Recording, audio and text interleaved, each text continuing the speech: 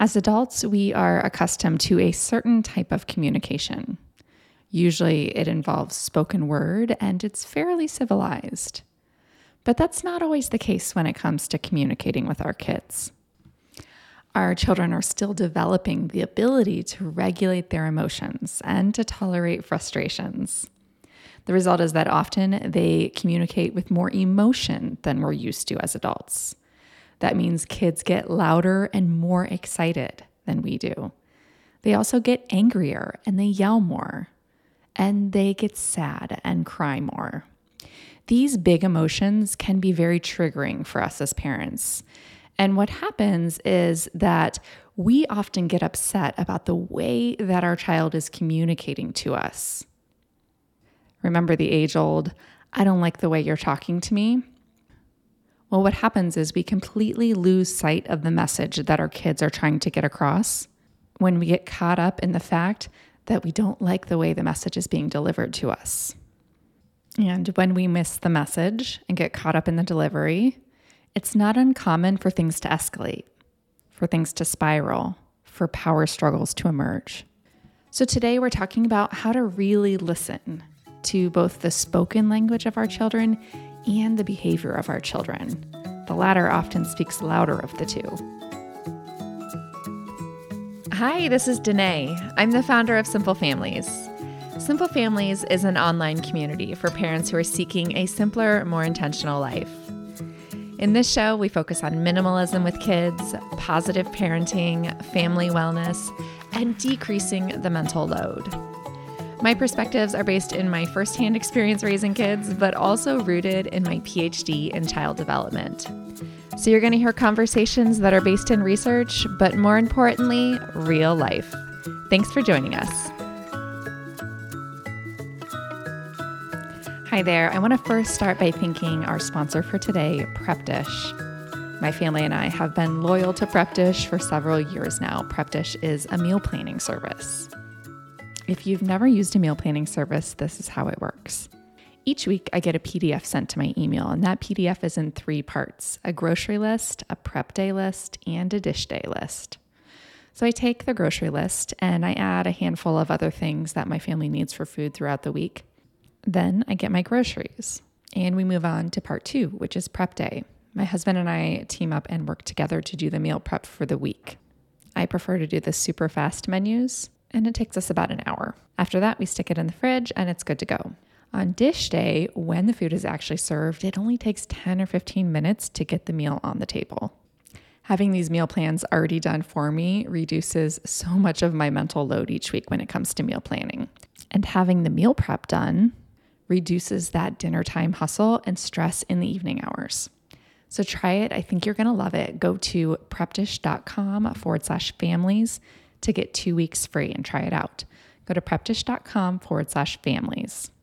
All right, I'm happy to be back. I took a couple weeks off. We went on vacation and now we are home preparing to move into a new house. My husband and I talked a little bit about downsizing earlier this spring in episode 251. That's simplefamilies.com/episode 251. So we sold our house and we downsized to a rental. We've been in our rental just under a year now, and we found a permanent home right down the street. So we're really only moving 5 houses down, and we're really excited about it. I wanted to give you a heads up that later this month, September 15th, I'm going to be doing a special offer on the Simple Families Foundations program. If you've been thinking about joining, ready to simplify your parenting and simplify your home, put that on your calendar. You can go to simplefamilies.com/foundations to learn more about the program. And starting on September 15th, there'll be a discount and some special bonuses. So back to today's episode, let's talk about communication from our kids. I first started thinking about this last year when the Black Lives Matters movement was delivering some particularly emotionally charged messages. And there were many, especially people like myself with white privilege, who had a really hard time hearing those messages because of the way that they were delivered, because of how emotionally charged those messages were. I heard a lot of people saying, well, can't you just ask nicely? Can't you just say it a little bit more kind? And what happened was, in the process, because we didn't like how the message was being delivered, the message got lost. And when you're a messenger trying to deliver your message and your message gets lost, you're going to feel frustrated. And I got to thinking about how this applied across marginalized communities and how it applies to the way that we listen to the messaging from our children. So that's what we're talking about today, exploring this idea in terms of parenting and our children. All adults deliver emotionally charged messages from time to time, but our kids, because of their developmental stage, deliver emotionally charged messages what seems like almost constantly. Why can't they just say what they mean and mean what they say, right? Their communication is often charged with emotions and some covert messaging. Sometimes we miss the overt intended message, like when they scream, "I want a banana," and you feel triggered and scream back, "Don't scream at me. You are so rude. You can't talk to me like that." And then suddenly, this went from a snack request to your child running off in tears, slamming doors. Most of us, probably all of us, have gotten caught up in the way that our kids deliver messages to us, and it prevents us from hearing the whole message and often causes things to spiral and escalate. Maybe you have a child that runs off in tears, slamming doors like that example. Maybe you have a child that just stands there and screams back at you and starts this back and forth power struggle. And before you know it, what started as a request for a banana, you're now arguing about a vase that they broke 2 years ago when they were throwing a ball in the house. This is what I mean by spirals. It started as one thing and quickly went off the rails and became about something else. The hard truth is that our kids are still developing their ability to regulate their emotions. They still have shorter fuses than we do. They still have lower frustration tolerances. That's a typical part of child development as their brains are still growing. And let's be honest, as adults, we aren't in complete control of our emotions either. We still get a short fuse on some days, maybe most days. So I'd like to say that our kids are going to outgrow this, but as most of us know, it's probably never going to happen 100%, but it will get better. So you might say, okay, Danae, what do you do with this information? I've just normalized big emotions in childhood. So why is this helpful to hear? Because you need to stop blaming yourself for not raising your kid right or messing up this whole parenting thing. By understanding that in many ways, these big emotions are a normal part of growing up, you'll be less triggered when your kids have these big emotions. You'll have more empathy and you'll be more understanding about the why this happens. If you have more empathy and you're less triggered, you're going to be able to prevent many of these situations from escalating and spiraling. Not all of them, don't get me wrong, but many of them. So let's get back to that screaming, "I want a banana."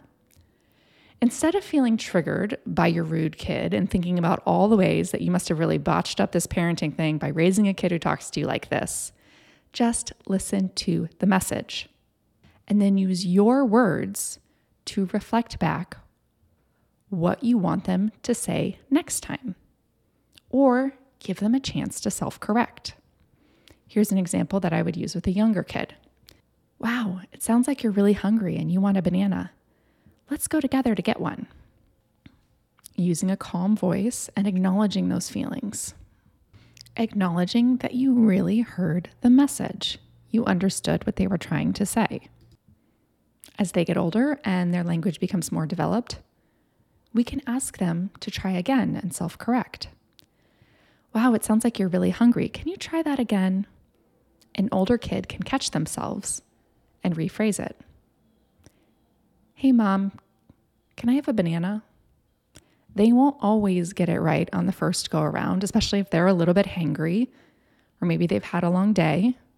But what if we gave them a chance to try again without shame by calmly saying, "Wow, it sounds like you're really hungry. Can you try that again?"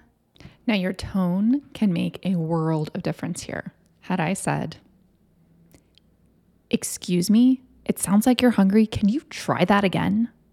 well, that might have escalated. That might have turned into a power struggle because I'm using my words and my tone to communicate my power. So instead of trying to communicate our power, trying to communicate that we're listening, we hear them, and we're calm. We're modeling what we want to see from them. Now, if you have a kid that gets tripped up when they're trying to self-correct, you can offer an example. How about next time, can you try to say, "Hey mom, can I have a banana?" And model that for them. Here's another example I had recently. I was putting my daughter to bed and she was pretty upset, kind of felt like it came out of nowhere. And she said, "You never play with me." So I had literally just finished sitting with her for 30 minutes doing this perler bead thing. And my first instinct was, maybe I should argue with her. I could argue the validity of her statement and give evidence to prove her wrong because I had just sat with her for 30 minutes playing with her. And I think that natural tendency of wanting to go there is because I felt triggered. You know, the statement, "You never play with me," in some ways said to me, good moms play with their kids, so you must be a bad mom because you don't play with me enough. That was the sentiment that I kind of read into that. But instead of reading my own emotions into this, I'm really going to try to listen to the message and her emotions around it. What she said was, "You never play with me." But what she's really saying is that she needs more connection. So instead of responding with an argument and evidence that I do in fact play with you, I'm listening to the message, reading between the lines a little bit, and instead of taking it so literally, "You never play with me," I'm understanding this as her asking for more connection. And I say, "It sounds like maybe you're feeling lonely. Would you like a hug?" When we remember that our kids are still growing and developing, we can slow down and we can have more empathy for them and for ourselves. As a result, we'll feel less triggered. Remember that we're teaching them. And as adults, if we can really listen to the message, we can sometimes, maybe even often, prevent these situations from spiraling and escalating. So what if we looked at our job in these situations as helping them to refine the message and the feelings without bringing shame? Sometimes they're saying one thing, but that's only part of the story. And remember, because their language is still in development and their emotional regulation is still in development, they often can't put all of those feelings into words properly. So there does, in fact, feel like some mind reading that needs to be done here. So I challenge you today to try to hear the message, even if you don't like the way that it's being delivered. If you can stop and really hear the message, can you prevent things from escalating, from spiraling? If you don't like the way that the message is being delivered, can you calmly reflect back the way you want it to be delivered? Because saying, "Don't talk to me like that," is only telling your kids what not to do. It's not teaching them how to say it instead. They're going to need lots of chances to practice, lots of chances to make mistakes. And so are we. Thanks so much for tuning in. I hope you've enjoyed this episode, and I'll chat with you soon.